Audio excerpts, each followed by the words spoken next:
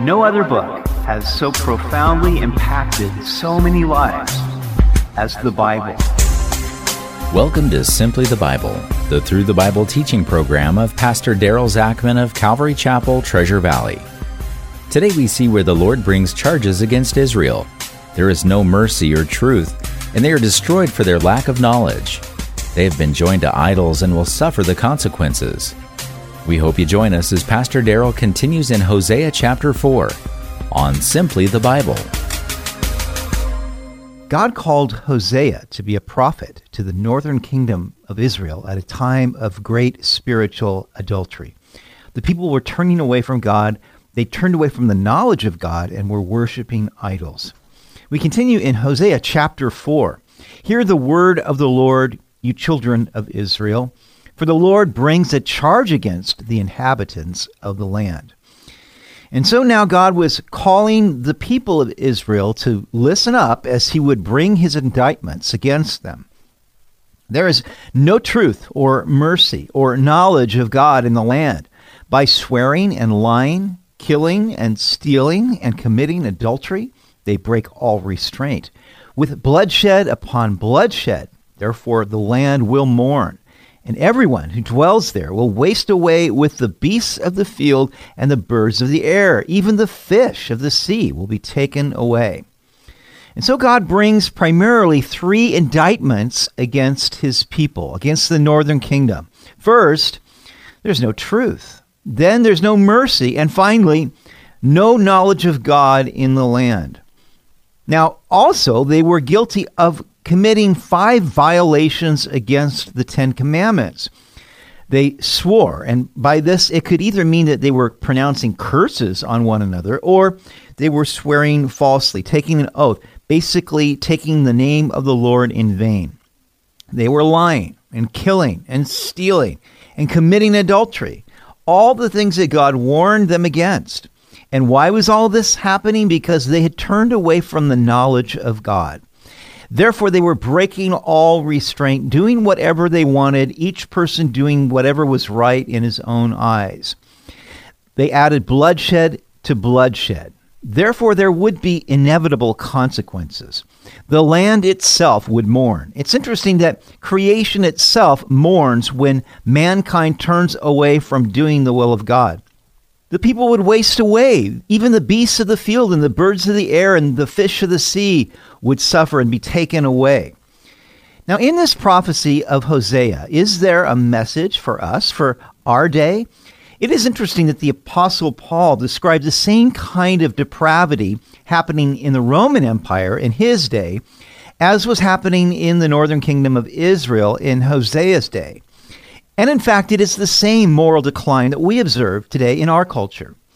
In Romans 1:21, Paul said, "For although they knew God, they did not honor him as God or give thanks to him, but they became futile in their thinking, and their foolish hearts were darkened." Notice that it was because they did not maintain the knowledge of God that they turned away. Their hearts became darkened, and they worshiped then idols rather than the Creator.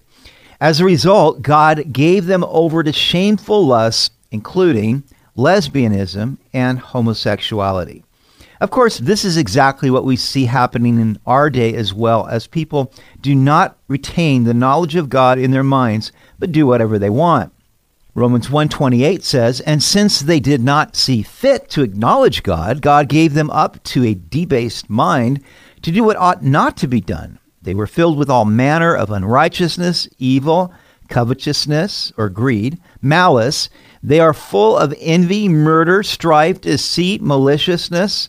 They are gossips, slanderers, haters of God, insolent, haughty, boastful, inventors of evil, disobedient to parents, foolish, faithless, heartless, ruthless. Though they know God's righteous decree that those who practice such things deserve to die, they not only do them, but give approval to those who practice them." Again, Paul wrote this about the Roman Empire in his day, but it sounds like the news of our day. These things are happening before our eyes, and they are the same things that occurred in the northern kingdom of Israel. So if God was going to bring judgment against Israel for practicing these things, do we think that we're going to escape justice. These things ought to cause us to take inventory about where we are headed as a nation, but also where we are at as individuals as well. Verse 4, now let no man contend or rebuke another, for your people are like those who contend with the priest. Therefore you shall stumble in the day. The prophet also shall stumble with you in the night. And I will destroy your mother. My people are destroyed for lack of knowledge. Because you have rejected knowledge, I also will reject you from being priest for me. Because you have forgotten the law of your God, I will forget your children. So God was saying that everybody was guilty, the people as well as the priests. But the priests should have been the ones that were teaching the other people about the knowledge of God, but they weren't doing that. And so his people were destroyed because of the lack of knowledge. Therefore, God contended with the priests because they neglected to do their duty. They rejected knowledge. Therefore, God would reject them from being his priests. And because they had forgotten God's law, then God would forget their children. Normally, the priests would have sons, and the sons would follow them in the priesthood, but God would cut them all off from being his priests. The more they increased, the more they sinned against me. I will change their glory into shame. They eat up the sin of my people. They set their heart on their iniquity, and it shall be like people, like priests. So I will punish them for their ways and reward them for their deeds. For they shall eat, but not have enough. They shall commit harlotry, but not increase, because they have ceased obeying the Lord. Now, normally, if you increased the priest, the godly people, that was the idea. If you increase them in the culture, then that should have increased righteousness. But just the opposite was occurring because these priests were corrupt. As they were increased, there was more corruption. So he said, I will change their glory, which it was to be something honorable to be a priest in that culture. But God said, I'm going to change their glory to shame.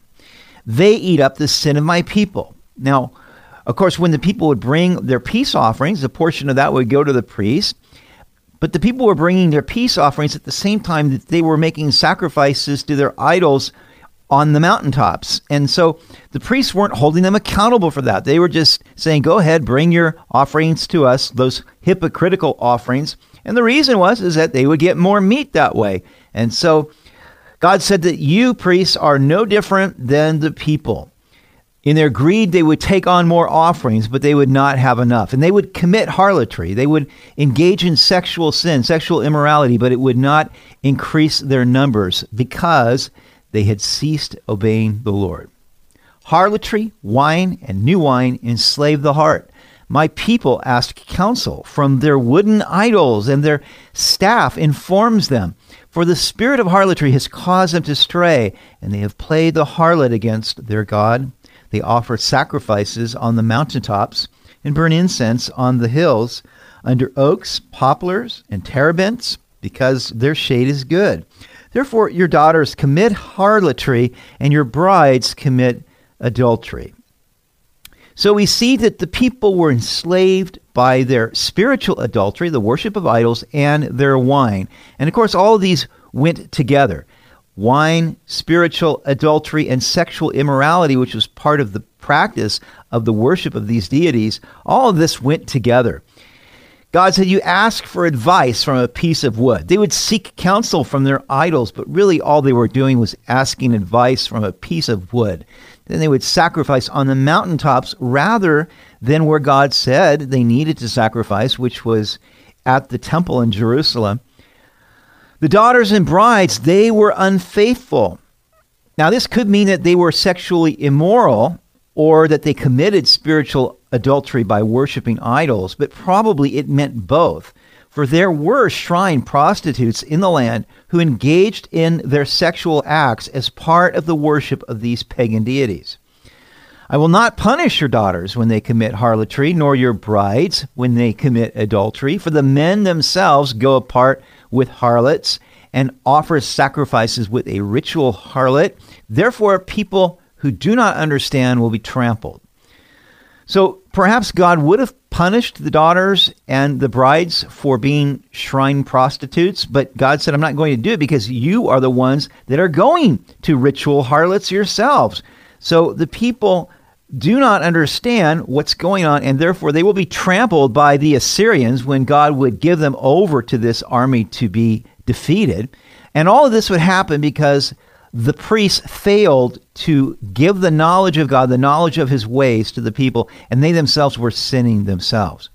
Though you, Israel, play the harlot, let not Judah offend. Do not come up to Gilgal, nor go up to Bethaven, nor swear an oath, saying, as the Lord lives. So God is comparing here the northern kingdom of Israel with the southern kingdom of Judah. Of course, the southern kingdom of Judah had a few good kings. The northern kingdom had no good kings and were practicing their idolatry. And so God said, don't learn from them, Judah. Don't go up to Gilgal, where they are practicing their harlotry, nor to Bethaven. Now, Bethaven is another name for Bethel. Bethel is the house of God. Bethaven means the house of wickedness. And Jeroboam, the first king of Israel, had established gold calves in Bethel, and also in the north in Dan. And so God is saying, don't participate in this, Judah. Don't follow in their footsteps. For Israel is stubborn, like a stubborn calf, and the Lord will let them forage like a lamb in open country. Ephraim is joined to idols. Let him alone. Their drink is rebellion. They commit harlotry continually. Her rulers dearly love dishonor. The wind has wrapped her up in its wings, and they shall be ashamed because of their sacrifices. So God compared Israel, who, really was his bride, but he is saying that she is a stubborn heifer. She doesn't want to pay any attention to him.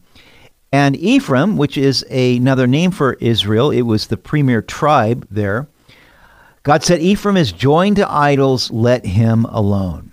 It's a sad and tragic thing when God says, just leave them alone. They are joined to their idols. There's no hope. Judgment is coming. They've gone beyond the point of no return.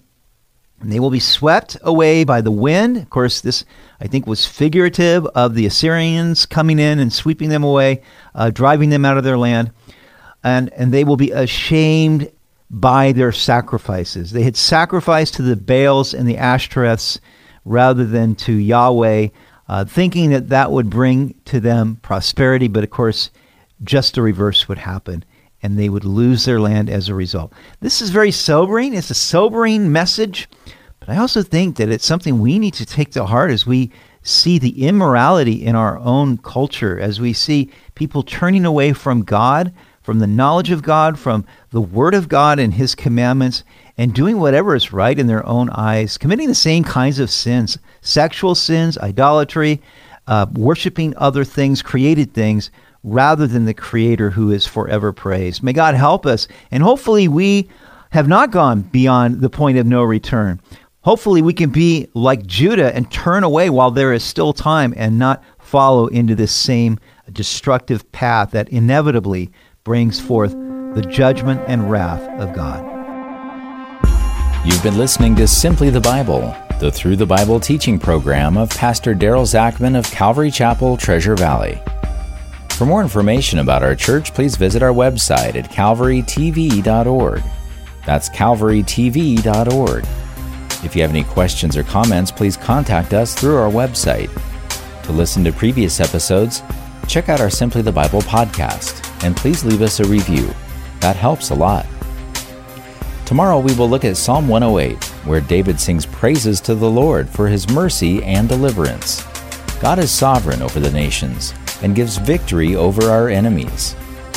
We hope you'll join us as we continue teaching in God's Word on Simply the Bible.